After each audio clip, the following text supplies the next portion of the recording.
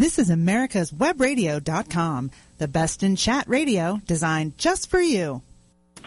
Welcome to the Immigration Hour on America's Web Radio. It is a joy to have everybody listening today. Today's a special day because we're remotely broadcasting, aren't we? David, we definitely haven't done this before. Maybe once before. Well, we might have, when you say we, you and I haven't done it, but we've done it a bunch of times, many times every week. You do it a lot on America's Web Radio, and again, I would emphasize to our listeners, there's lots of cool content on America's Web Radio. None of it's as good as mine, but it's really good content. So maybe you want to go out and listen to it and chalk up your conservative credentials a little bit. Now, David, I'm remote broadcasting from beautiful Park City, Utah, where I'm attending some meetings today, and didn't want to let this chance go by where we didn't talk about the biggest immigration news. Well, there's 4 or 5 different stories, but some of the biggest immigration news we've had in several months, leading off, of course, with your speaker's surprise resignation from Congress. I know you were surprised by that. I was surprised by that. I must admit, I was actually surprised a little bit by that. I don't know how many people were expecting it, and I'll go along with I was surprised. Well, the talk with a lot of my immigration friends is that maybe Boehnerd's soul was just piqued just a little bit. What was left of his soul was piqued a little bit by the Pope, and he just said, I can't stand the hypocrisy anymore. I can't do this job and be a good Catholic, so I'm out of here. Well, he certainly shed a few tears. And nobody's surprised by that. The man's emotions are always on the surface. And I'm a guy that's also a little more emotional than others as far as public displays like that. And he clearly was feeling very spiritual. And heck, you're sitting right in front of the Pope, for goodness sakes, if you're Catholic. That's a big freaking deal. And so I'm actually pretty happy for him. But what this puts into place is a lot of immigration issues. A lot of people lay squarely at the feet of John Boehner the failure of the U.S. House of Representatives in holding a vote on immigration reform a year and a half ago. After the Senate had passed a bipartisan bill, there was clearly enough votes in the House of Representatives to pass it, but it would not have passed with a majority of Republican votes. And he single-handedly said, basically, we're not going to have a vote on this issue because I can't get a majority of the majority to rule. We had a number of shows talking about this. And so the question now becomes, what will the new speaker do? Is this an opportunity for Boehner to, in his closing month as Speaker of the House, to say, hey, let's go ahead and pass immigration reform? And there's been a number of folks talking about that on the wires out there. But I think really at the end of the day, Speaker's not going to do anything more. Boehner's not going to do anything more on immigration reform going forward because I just don't think it's really that important to him or his district. And even though he could certainly cement a legacy among immigrants and I think bring a lot of immigrants back to the GOP by having a vote on immigration reform, I don't think it's going to happen. And so people that talk about this great opportunity to have a vote, I wouldn't hold my breath for Speaker Boehner to do anything on this going forward. I think he's going to collect his gold watch and go home. Well, there's going to be a couple votes. They're going to vote to obviously keep the government running today or tomorrow. And they're probably going to vote to reauthorize the Import-Export Bank. That'll probably happen. And there'll be a couple other minor, small votes going forward. But at the end of the day, it's not going to be anything. He's not going to use this month to fix all the errors of his speakership, which he could do. Which he's not going to do. I'm not sure a month is enough time. Well, maybe he looked at it like this. A month's not enough time, so I just won't do anything. Well, yeah, I have all the time in the world, so I don't need to do it now. I've only got a month left, so I don't have enough time to do anything. Is that how that works? I think so. Now, the next speaker is McCarthy. Now, McCarthy is a very different kind of representative than Boehner. Boehner was kind of an old school. He was remember the Gang of Seven from back in the early 90s? Mm-hmm. He was the last remaining member of the Gang of Seven. They were the ones that uncovered the infamous House banking scandal, where they were cashing checks at the House post office and then bouncing them all over the place. He's kind of the loyal guy all the way through and kept the peace. The new speaker looks like it's going to be McCarthy. Obviously, Trey Gowdy's not going to become Speaker. I know you'd love Trey Gowdy to be Speaker, but that's just not going to happen. because there's just not enough votes for him going forward from the non-crazy part of the House GOP, and there is still a non-crazy part of the House GOP. And so McCarthy, unlike Boehner comes from an old-school Ohio district, not a lot of immigrants, and really just kind of old-school. McCarthy's from California. McCarthy has a lot of immigrants in his district, a lot of Latinos, and there really could be an opportunity with the new speaker because he is going to be pushed big time by his constituents and by the advocates, given the fact that in his district, which is a lot of farming and even some nearby Silicon Valley, nearby LA, I mean, he's got all those constituents where he constantly raises money out there, and he is going to be much more strongly pressured. I think we'll actually feel the pressure more than Boehner did in the context of bringing up a vote on immigration reform. But here's the problem now. There's no vehicle. There's no longer a vehicle in which they can move forward on immigration reform because there's no bills. The bills that had passed the bipartisan Senate were died in the last Congress. They died in January, and nobody's brought forth any additional bills at this time that could be anywhere considered near an immigration reform type of package. So if even if McCarthy wanted to bring immigration reform to fruition, he'd have to get it through some of the most anti-immigration leadership in the House and the Senate committees. And we're just not going to have anything that's really going to reflect what we need as a country, at least from my perspective, as opposed to simply a pure enforcement bill, which will help destroy the economy in many parts of the United States and also create probably an economic depression. So in some ways, I hope McCarthy does nothing this session. And even if the House managed to pass some sort of immigration reform bill, there's no way it passes the Senate because whatever the House comes up with, that is going to be in many ways a very restrictive, enforcement focused, build giant walls, big moats, put drones in the air, hire 50 million Border Patrol agents. That's just not going to pass the Senate. So I don't see immigration reform coming certainly in the next 2 years. I think a lot will depend on what happens in the next election. And it's just going to come down to that. So that's kind of my take on the speaker thing. I know you're glad Boehner's gone for other reasons too. Well, I just, I don't want to call the guy a liar, but at the same token, he did exaggerate a few points and never, in my opinion, never got anything done. Now, he addressed that, well, people don't understand what all goes on here.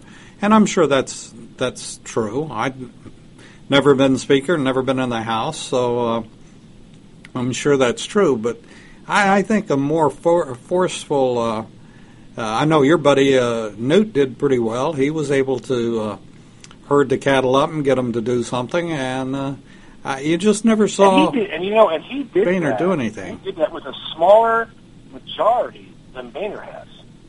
This is the largest House majority in like 70 years for the GOP. Let me ask you something, Charles. There's actually not just one GOP anymore. I would have rather seen Boehner get something done and either have it vetoed or voted down in the Senate than to do nothing. Going into the pass. I mean, keep in mind, Boehner passed lots of stuff that was never voted on in the Harry Reid-controlled Senate, and really hasn't been voted on in the McConnell-controlled Senate either, because McConnell doesn't like to see, for the most part, votes go down. So he just doesn't bring stuff up. And that's really the problem, I think, is you have the tail continues to wag the dog in the House. You continue to have these 40 to 60 GOP reps who really refuse to compromise on any issue. For them, there is no compromise, which is the hallmark of a terrible legislator. If you think you're going to get everything you want in a bill or to pass the United States Congress, man, you're smoking dope. That's just my dad would say. Mm-hmm. You're smoking dope. Because to get laws into place, even if you get it on the president's desk and he vetoes it, which would be fine. I mean, Reagan vetoed jillions of bills, as I recall as a kid, a young man. Barack doesn't veto anything because nothing gets to his desk that he won't sign. And I think there's just been a change dynamic in the legislature. We cannot, maybe judge today's 2015 speaker by the standard of, Tip O'Neill, who got tons of stuff to Reagan's desk. Reagan vetoed some stuff, he approved some stuff, and it's just a very different Congress today than it was before. And a whole different era as well. Yeah, it's, and from an immigration perspective, never have we needed immigration reform more strongly, and really never have we really been as divided on the polar opposites of what are needed. There are, of course, lots of centrist Republicans and Democrats that I think if they all voted for a centrist bill, it would pass. I think there'd be folks on the far left, folks on the far right that would vote against it. But I think there's enough votes to pass it in the House. But then you get into the Senate, which of course has the filibuster rule, which just a rule. It's not the law. It's not in the Constitution. They can change it. But I think leaders like McConnell are afraid of changing the filibuster rule because here's the deal: sometimes you need it, even when your opponent uses it against you, because maybe you don't really support the bill, but can't be seen voting against it. You need them to vote against it and stop it from happening. Or even better, you're not going to be majority forever. In fact, the GOP, given the current trends, has a very small chance of retaining the control of the Senate in 2016. And if that remains the case, the GOP is going to need that filibuster rule again. So these House clowns who really do not understand the Senate stuff, who say just do it with the filibuster, in a year and a half, they would be very upset when there is no filibuster. That's true. So, you think it's going to be McCarthy? I think it looks like it's going to be McCarthy. There's really nobody effectively running that can gather the votes. McCarthy, what reason why he's so strong? And it's really interesting. He recruited most of the Tea Party guys in 2010. He, at the time, I think, was the head of the National Republican Congressional Committee, and he went out and he picked guys. And so, while he is not a Tea Party guy, he clearly is way more of a moderate than Boehner is. He has a lot of fealty from many, not all, but many of these folks from the 2010 era who are still in Congress. And as a result, they're probably going to support him. Now, they might badmouth him in the long run, when they find out that he's no John Boehner in that regard. But the idea that liberals and a lot of immigration advocates are talking about that McCarthy, he could do away with the Hastert rule. No chance. That's just not going to happen. They're going to continue voting for the majority of the majority, and simply not care what happens in Congress, not care what passes. And this Congress will be like the last several Congresses, which will end up doing nothing. On a lot of different issues, including what I consider one of the more important issues, immigration. And I think it's important, David, because you look at what the presidential candidates are talking about. Donald Trump, for example, I know you're a huge fan of Donald Trump. He has spent so much time talking about immigration and so little time talking about economic policies, and now it's obvious why, because he doesn't understand economic policies or taxes. Him and Jeb Bush are both clueless on this stuff. So that's kind of my take on the whole Boehner thing. It was a surprise, but I don't think it has any, unlike a lot of advocates, I don't think it has any impact on Congress going forward. I don't think we're really going to see any change on immigration reform, or really, for the most part, any change in other issues that are brought up for a vote. He's no John Boehner, and that may be a bad thing for the GOP. Now, that said, my bigger concern, of course, is that my representative, Tom Price, is running for majority leader, and we've talked on the show many times that I don't think Tom Price is a good legislator, and I think he's only in it for himself, and really doesn't care about the constituents in his district. Giving him more power is something that makes me want to run for Congress, David. I think we ought to think about that while we take a break. You're listening to the Immigration Hour. In a few minutes on the Immigration Hour on America's Web Radio. Si usted tiene problemas con inmigración o asuntos que tiene que arreglar, llama a los abogados de Cook Immigration Partners.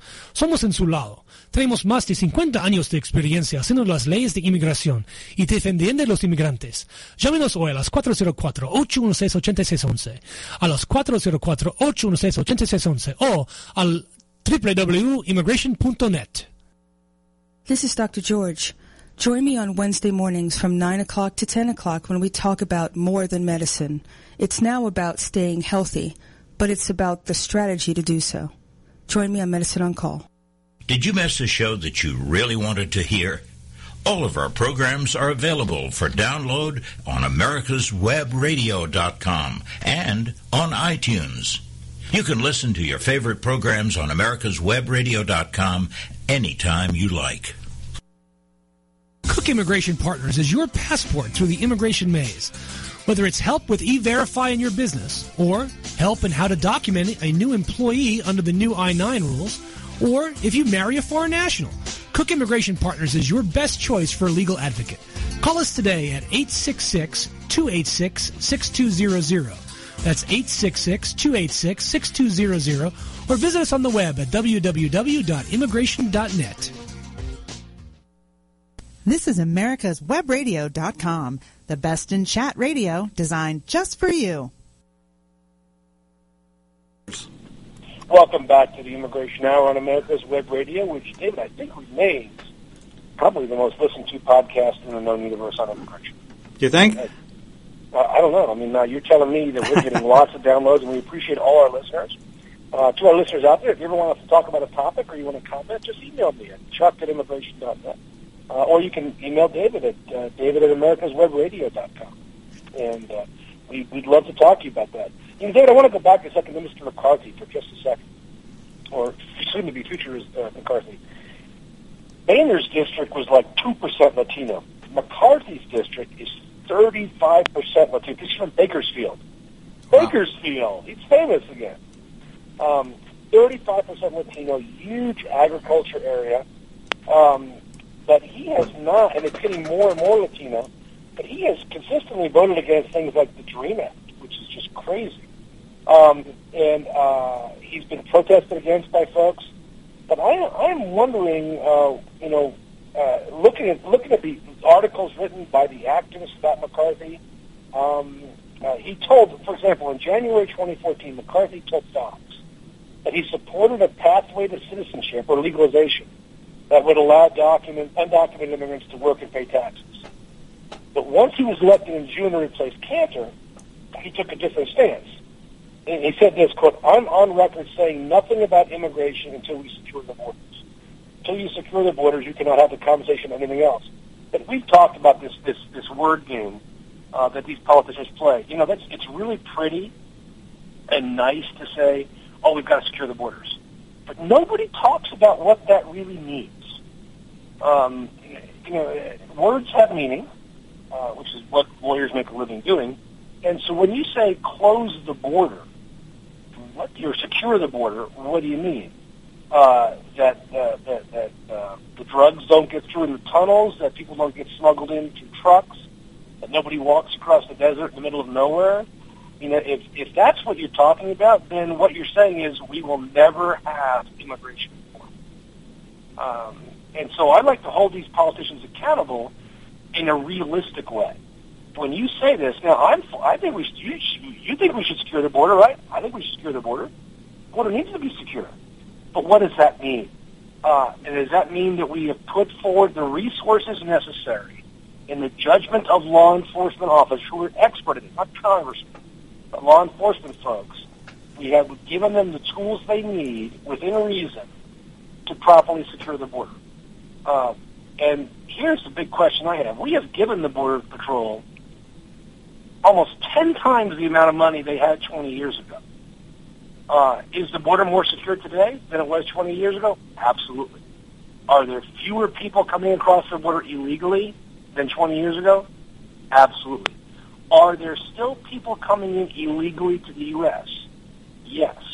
But part of this is an education process.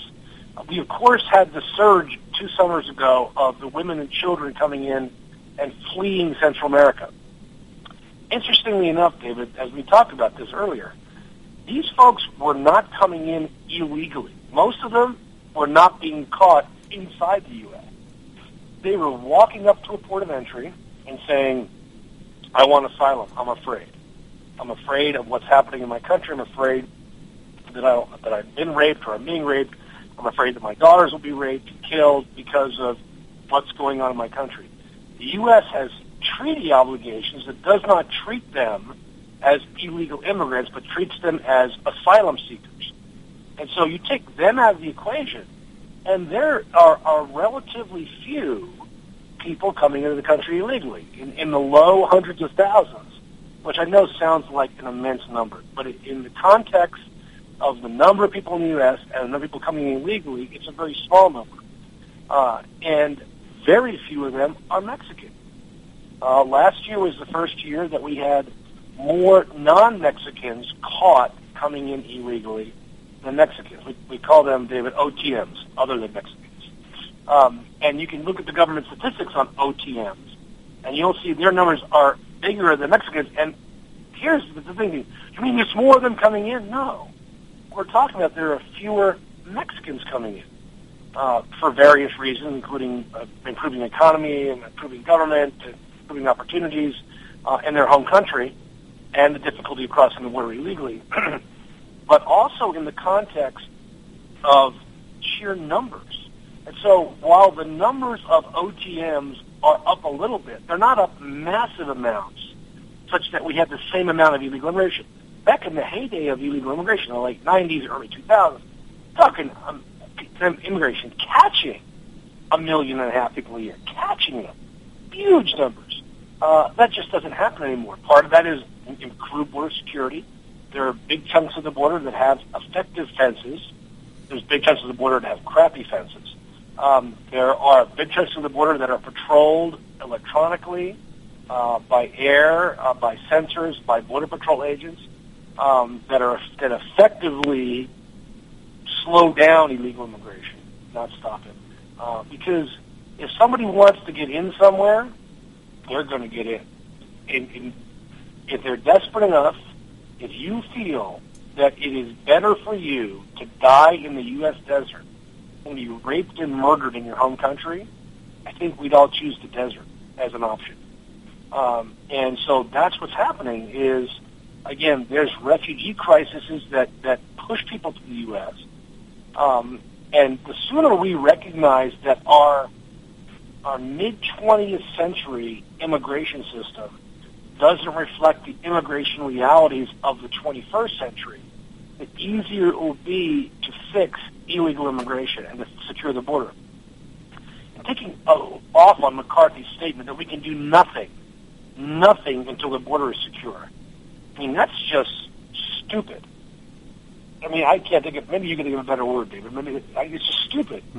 Because if part of the illegal immigration is job-driven, why don't we, and there are jobs here for people who come illegally, regardless of what the federal government tries to do on E-Verify, regardless of the crackdown on employers, if there are jobs here for them, why not create visa options which cost money, but which are easier than coming in illegally, and thus benefit both the immigrant and the U.S. economy? People wouldn't come here if, for the most part, now refugees come here because it's safe. But most people come here are either economic immigrants or they're joining family already in the U.S. Our current immigration system really is hyper-focused on family, and we're going to get into that in a second. Why? Because it goes back to 65. Rather than employment, and yet the vast majority of undocumented immigrants are coming in as a result of employment-based desires. So if we can tweak our immigration policy to more accurately reflect that economic basis, we're going to have a much more effective immigration policy and a whole lot fewer undocumented immigrants coming in. Maybe Mr. McCarthy and I should have a sit-down. What do you think? Well, I think, it's like a lot of other issues. A simple solution is many times better than the complicated solution. And I think that Congress gets carried away with the details when a lot of the details are not necessary. And this is actually a very simple fix, and you and I have talked about what a simple fix is. You can tweak the current immigration laws in a way that I could probably write a new immigration bill in a dozen pages that would fix the vast majority of the problems within our... Now, will everybody get their grab bag of goodies? No. But we don't need a big grab bag of goodies. We can tweak these laws in ways that make it much simpler to immigrate to the U.S., that more accurately reflect demand. Because we live in a demand economy, don't we? This is capitalism still. I mean, I think it is. We haven't gotten to socialism yet, but I know we're getting close, but we haven't gotten there yet. So if we have a demand-based immigration system, both from a U.S. employer-family perspective and from the applicant perspective, and we can meet that demand in a reasonable fashion, and I think we could really explode the growth of the U.S. Jeb Bush has been talking about 4% growth, and we can get 4% growth. Let's fix the immigration system, and we're going to grow our economy much more substantially. Now, David, one of the other pieces of big news this week is something that you may remember, but which I do not, because I was only 3 years old. In 1965, Congress passed a massive immigration, let's call it an immigration reform bill, not really necessarily an immigration reform bill, but it was the Immigration Act of 1965. And what was very different about this act is that prior to 1965, from the early, let's say from about the 1920s, when Congress enacted exclusionary laws to keep certain people out of the country, but also were race and national origin laws, where there were zero Africans, essentially. There were zero Asians, actually. There were very few South Americans, Central Americans coming in. And so it was more than anything, it was just a Mexican, American, Northern European, or European immigration to the United States. Everybody else was essentially shut out.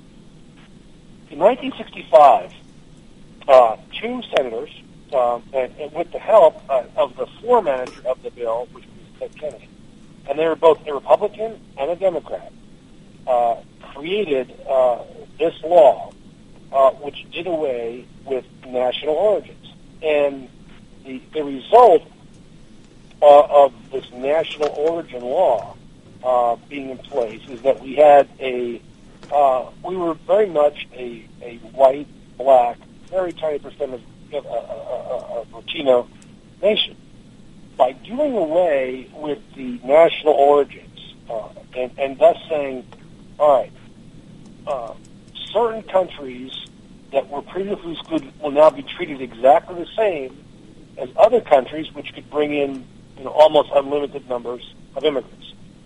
And here's the weird thing about this act, David, is it actually caused a massive increase in illegal immigration. So the unintended consequence, and this is the same thing happened in 96 when Congress passed IRA. Their desire to fix the system was short-sighted enough, because, of course, they don't talk to the experts when they do this stuff, that they created illegal immigration. Now, how did equalizing immigration from every country around the world create illegal immigration? Oh, that's easy. Why don't we find out when we come back? I was like, we should take a break before we leave people in suspense so I can explain how the Immigration Act of 1965 caused illegal immigration. We're back in a minute on America's Web Radio. Soy Charles Cook, abogado y jefe del grupo de abogados Cook Immigration Partners. Llámenos hoy si usted tiene problemas con inmigración, si ha sido arrestado, si se casó con un ciudadano o tiene una oferta de trabajo. Nosotros le podemos ayudar. También podemos explicar qué puedes hacer para recibir los beneficios de inmigración. Llámenos hoy a las 404-816-8611, 404-816-8611, o visítenos por el internet at www.immigration.net. This is Dr. George. Join me Wednesday mornings at 9 o'clock for Medicine on Call. On Medicine on Call, we talk about more than medicine. It's about how to take control of your mind, body, and spirit. With all the back and forth in today's politics, it seems as though the Constitution gets lost in the mix. If you want to brush up on your Constitution, then join Michael Conley every Wednesday from 4 to 5 p.m. for the show Our Constitution on americaswebradio.com. Cook Immigration Partners is your passport through the immigration maze. Whether it's help with E-Verify in your business, or help in how to document a new employee under the new I-9 rules, or if you marry a foreign national, Cook Immigration Partners is your best choice for a legal advocate. Call us today at 866-286-6200. That's 866-286-6200, or visit us on the web at www.immigration.net. This is americaswebradio.com, the best in chat radio designed just for you. Welcome back to the Immigration Hour on America's Web Radio. David, it's great to be with you remotely today from beautiful Park City, Utah. Even if you had to get up before you normally get up, and you didn't get all of your beauty rest. As some folks know, we broadcast this show live at 10 o'clock on America's Web Radio, but the vast majority of our folks to download the podcast. But no, it was. I try not to change time zones when I travel, my body. So I actually woke up about 5 o'clock this morning, just to try. Now, coming back from, I was in Italy a couple weeks ago, which is why we didn't have the show for 2 weeks. And, there, your body clock gets all screwed up. You wake up at 1 o'clock in the morning and go to bed at 5 p.m. Now I'm getting more adjusted, and so when I come back to Atlanta, it shouldn't be too terrible waking up in the morning. But then we were talking about how the 1965 Immigration Act, which was a bill designed to end racism in immigration law. This was the height of the civil rights movement. We're trying to do things with kind of an aspirational nature. You know, we shouldn't have national origin. We shouldn't discriminate against people just because of where they're from. But that bill ignored what were the economics of immigration and why people immigrate. We know people immigrate for two reasons. Three reasons: economics, family reunification, and refugees and asylees. That's why people immigrate from their countries. And this bill didn't recognize that. It just said, why should we allow the same number of people from, let's say, Dubai as we do from Mexico into the U.S. every year? That's crazy. Why should the same number of people coming from Burma equal the number of people coming from France or Germany, the United States? Oh, yes, it's equal, but I think we both recognize being equal isn't always good. And so as a result, before, when Mexicans wanted to come in, they could come in. They could get immigrant visas. They could immigrate to the United States. Now, I'm not going to even address the whole issue of the Bracero program and the deportation of a million Mexicans and U.S. citizens under Eisenhower's reign. But this was designed to kind of make everybody equal. But what it did as a result is we didn't have people coming from Sri Lanka and Burma and Dubai to pick our crops. We had Mexicans coming to pick our crops. And so you created a system where these Mexicans could no longer, in a timely fashion, get a green card. They could no longer, in a timely fashion, get a visa. And so they just came illegally, because the border back in the day was really, Bob and Jerry saying, "Hey, Jose, how are you doing today?" Come back tomorrow. Great, see you tomorrow. And as a result, you created a massive influx of undocumented immigration because of the law. And so we celebrate this week the Immigration Act of 1965, 50 years later, and this unbiased system with an annual limit of around 20,000 visas per country. You can just understand, it was a nightmare. A fair system is not necessarily a fair system. I have a reporter today meeting with one of my clients. He called me and said, "Chuck, I want to do a story about the wait times, these wait times. Do you have any clients that are waiting for 20 years for a visa?" I said, "Yeah." "How many do you want to talk to?" Because I've got tons. And so this reporter will be talking to one of our clients, Rodrigo. Rodrigo has been waiting to immigrate through his father since 1995. and his number finally came up. Now, in 1995, Rodrigo was a 21-year-old single guy. And now he is a 46-year-old father of four. And you think about how your life would have been different if you had been here in the U.S. waiting for that, as opposed to waiting in your home country. And you know, what are we missing out on by not having a system that recognizes the importance of a quicker immigration process, as opposed to this line, which is really a lifetime for many people? Now, here's the ironic part. If today, in 2015, if Rodrigo's father had applied for him, Rodrigo would not immigrate for about 50 years, because the line now is about, for new people, is about 50 years long. It's crazy when you think about the system not working, and it goes back to well-intentioned legislators who did not understand how immigration actually works.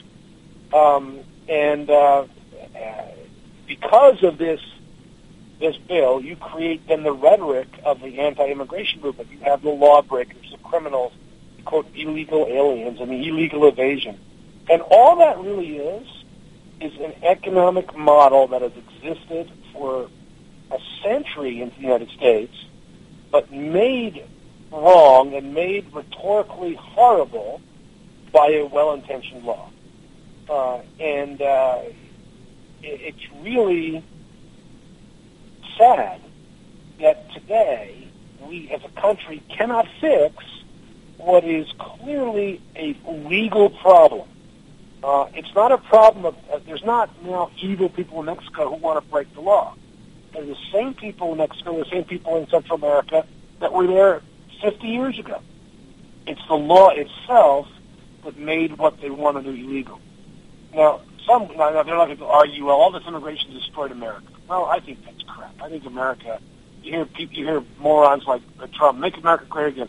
I think America's great. I think America's awesome. Are we the best at everything in the world? Of course not. Because there's different systems and different peoples and different cultures. But we have brought together that unique mixture of people that makes us the envy of the world. With people literally dying to come to the United States. People literally saying, I will give up my life to come for an opportunity in this country. Nobody does that, as far as I know, David, to get to Russia. Nobody is doing that to get to North Korea. The only people doing it to get to China are the North Koreans.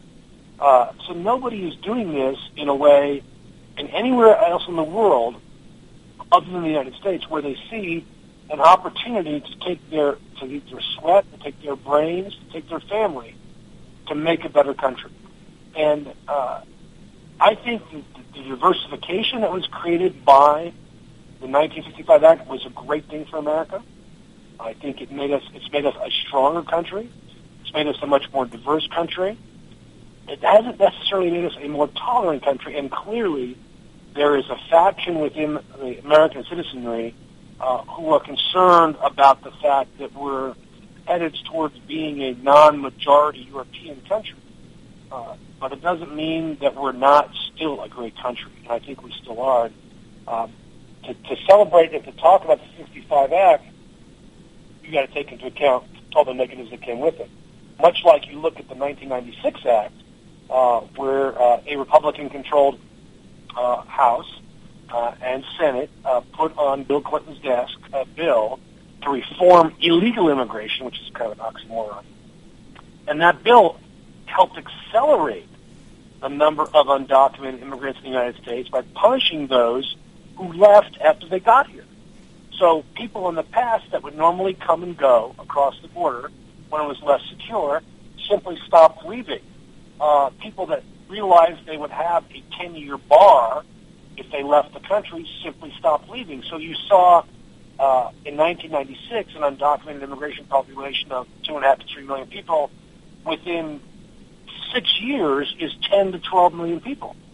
Because people were still coming, the migration patterns were set, the economy was demanding their labor, There was relatively little enforcement interior. There was border enforcement. They were deporting a million people a year, but there was still this enforcement mechanism at the interior that wasn't working because we needed the labor, we needed to grow the economy, and now they're all stuck. And now they've all been here for 20 years.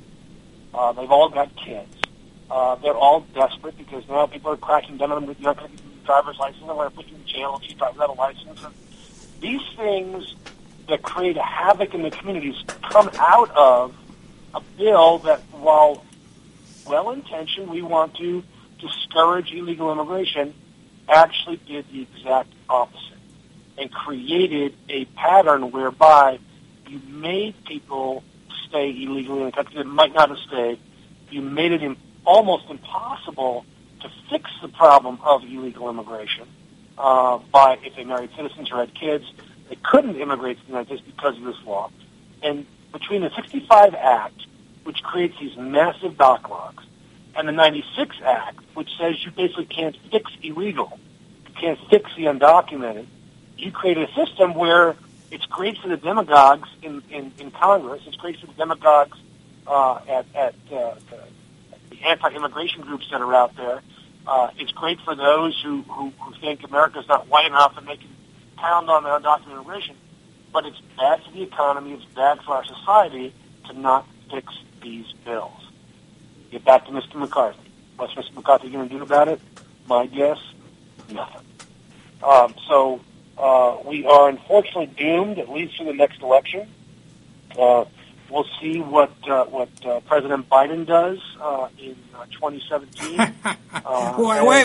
Wait! I thought you had put a guarantee and your money down on the table about your girlfriend. I did. I got your candidate. I got the money on the table that your candidate was going to win, and I know you've been to a couple of her rallies.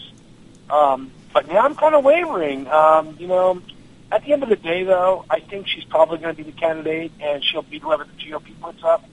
But I'm just saying, maybe it's President Biden too. You never know. Well, I am convinced that the GOP's not going to win if they keep the rhetoric up.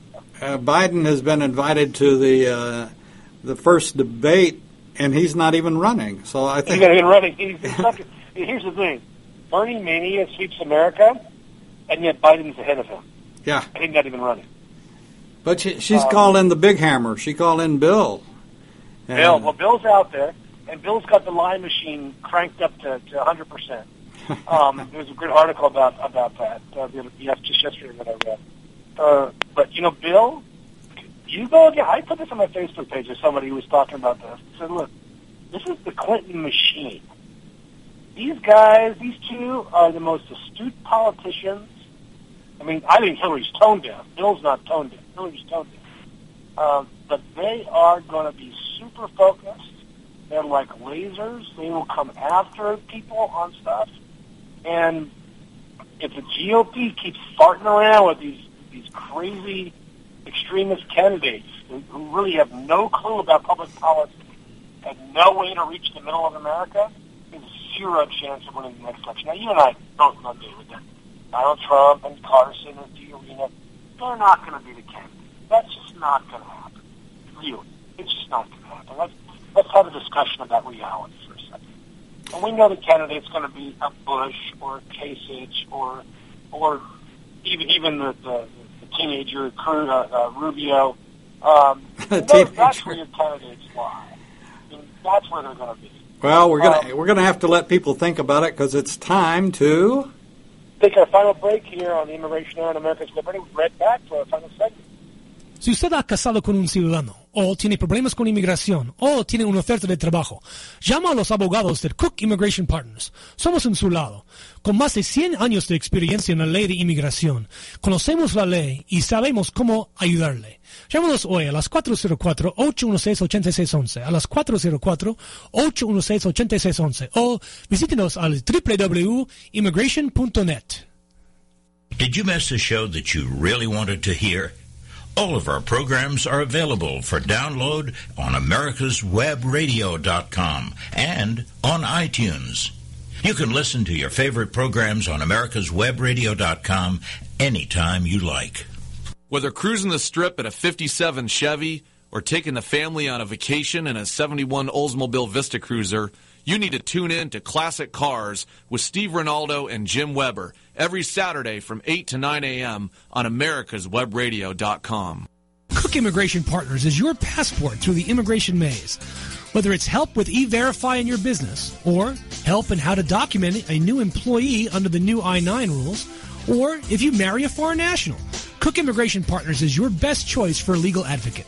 Call us today at 866-286-6200. That's 866-286-6200, or visit us on the web at www.immigration.net.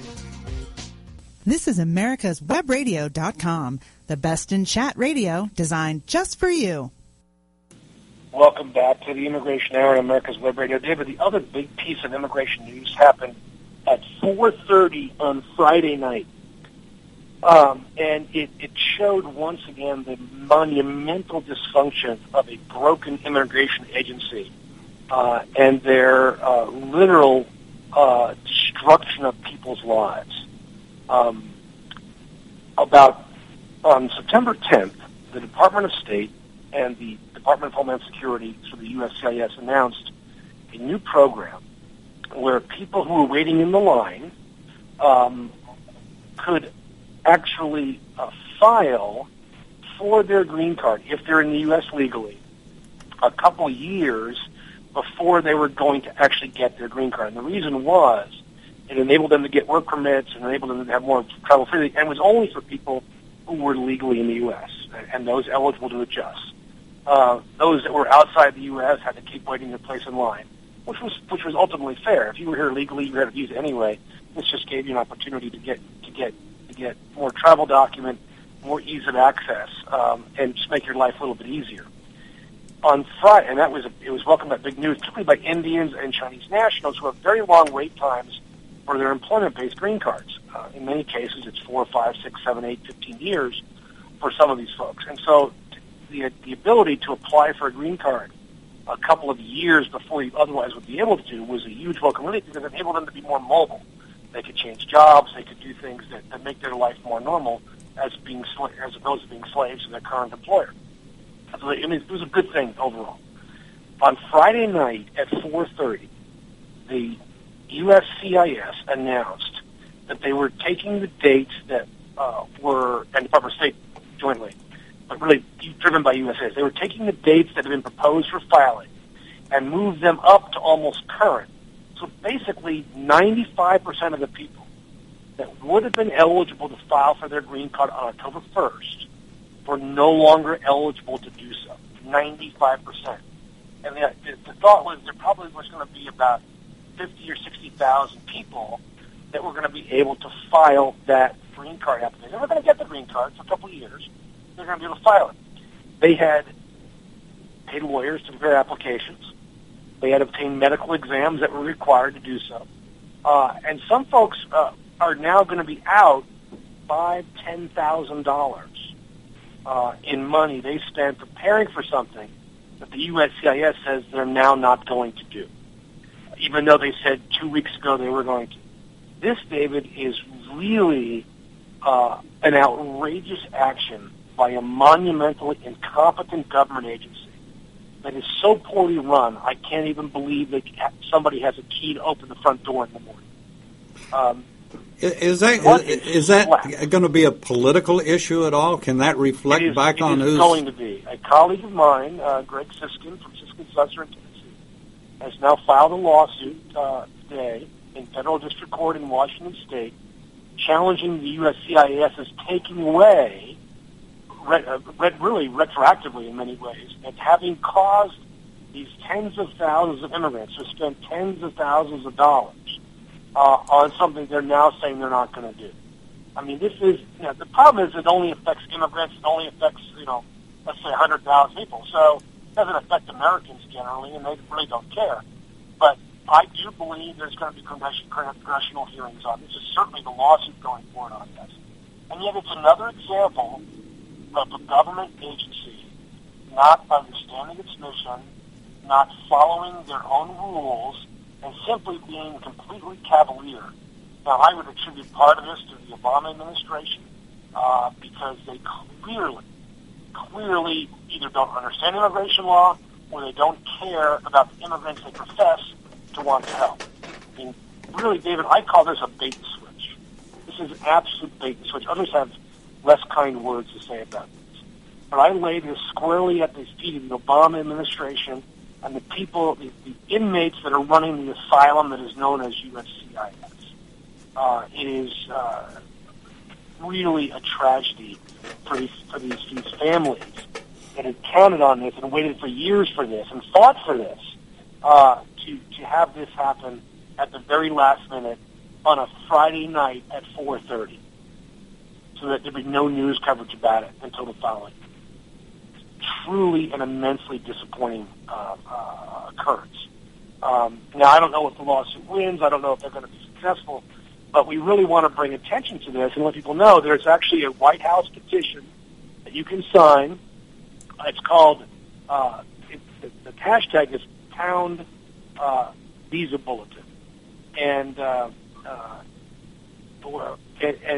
you can go to the White House, petition, just Google Visa, sign the White House petition. If they get 100,000 signatures, they'll act on it. We'll see if they do. But I lay this squarely at the feet of the president, who in November promised all kinds of immigration things he was going to do, and has delivered on only a couple of the dozen he proposed. And it's typical Obama: talk and walk away, talk and walk away, talk and walk away, and with literally no follow-up and no leadership on these issues. What a tragedy! And I feel terrible for these families that are now, having spent this money, may in fact end up out in the cold. And it's wrong. It's just wrong. Maybe, David, this is why the DHS has the lowest morale rating of any government agency. And they all really hate their jobs that much. I think that's across the board. They may hate their jobs the most, but from what I understand, folks in the DOJ are not exactly ecstatic. People, only the top echelon of the EPA is ecstatic. The new surveys came out today on government morale, David. So you should pop in and take a look at them. Is that morale or morals? Well, maybe both, but certainly it's morale. And I am. It's just really terribly disappointing that this is happening to people, because it's just wrong. Oh yeah, it's just wrong. And but you mentioned something over and over again, which has been very characteristic of this administration. Let's announce it when nobody's around. Let's put it on Friday afternoon when we don't have any reporters around. Nobody's paying attention. We're all basking in the glow of the Pope. Yeah. I don't know if you watched any of the Pope coverage this last week, but I think it made people feel good about themselves. I mean, he's a positive man. I think he's a terrific leader. You might not agree with some of the stuff he says, but he's just positive. And he brings a positive. Wasn't it just fun and joyful to feel that positivity from him? And to have it devolve so quickly, and to have it literally yanked out from underneath you by the Obama administration, it's going to be a good day when we can say good riddance. Mm-hmm. And contrary to popular belief, Obama is not running for a third term. Nor is he changing the Constitution. So if any listeners are out there, Dave, don't worry about that. We're good. Unless you get Biden or Hillary. Yeah, but when President Clinton's in there, I don't know what's going to change. Although she's a very different leader than Obama is. And first of all, she's a foreign policy hawk. In many ways, she's kind of a neocon. And domestically, and I'm going to say this earlier, I am probably not going to vote for her. In fact, I'm not going to vote for her. But she has at least proposed very serious and very detailed policy proposals that aren't getting terrible reviews, as opposed to the clown stuff coming out of Trump and Bush. I'm terribly disappointed in George Bush's tax plan, which Fox News itself went after him on. It basically doesn't just this is just like the 1% benefit from this, nobody else does. Oh, and Jeb is still hooked on this trickle-down economics, which we know does not work. We know does not work. So, I'll give it to Hillary. At least she's got some proposals out there. Trump still doesn't even have an issues page on his website. Carson wouldn't know an issue if it hit him upside the head. And Fiorina, I just could never support somebody who does such a terrible job as a CEO, period. So, I mean, end of the day, politics is happening, immigration's happening, and I'm looking forward to seeing what crazy stuff comes out of Congress and the USAS over this next week. We can talk about next Tuesday. So, have you told your wife you all are moving to Cuba? Is that? Well, David, I have an opportunity. It presents itself to go to Cuba in April, and I'm going to take it. I want to see that 57 Chevy before it stops working and gets replaced by a 2015 Fiat. Well, are we going to broadcast live from Cuba? We can, No, I'll probably not do that because I can't afford the 35 cents a second that I'm sure the cell phones cost there. Sure you can. Just put it on the big tab. I'll put it under my budget for America's Web Radio. How's that sound? That sounds like a deal to me. Absolutely. Now, David, I'll be back in studio next week. I'm kind of looking forward to that. I love our interaction. And I'm actually attending meetings today of the Alliance of Business Immigration Lawyers, which is a group of about 25 U.S. and another 25 global immigration lawyers who focus on the improvement of practice of law issues and in providing excellent service and quality to our business immigration clients around the world.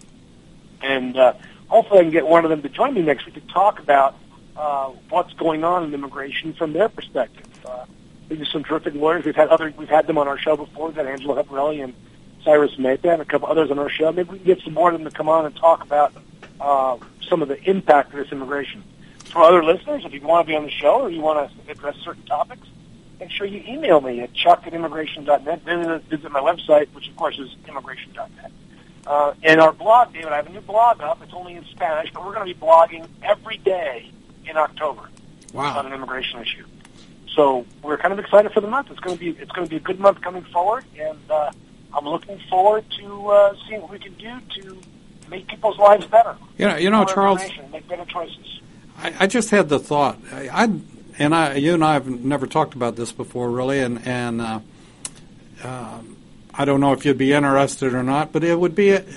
I think it would be interesting to take some countries, Germany, maybe the UK, maybe Japan, some of the other countries, and look at their immigration policies. I think that's a good point. I'll talk to some of our global members and see if they'd be willing to work with us on that. Because I know Canada just changed their system. The UK system is crazy complicated.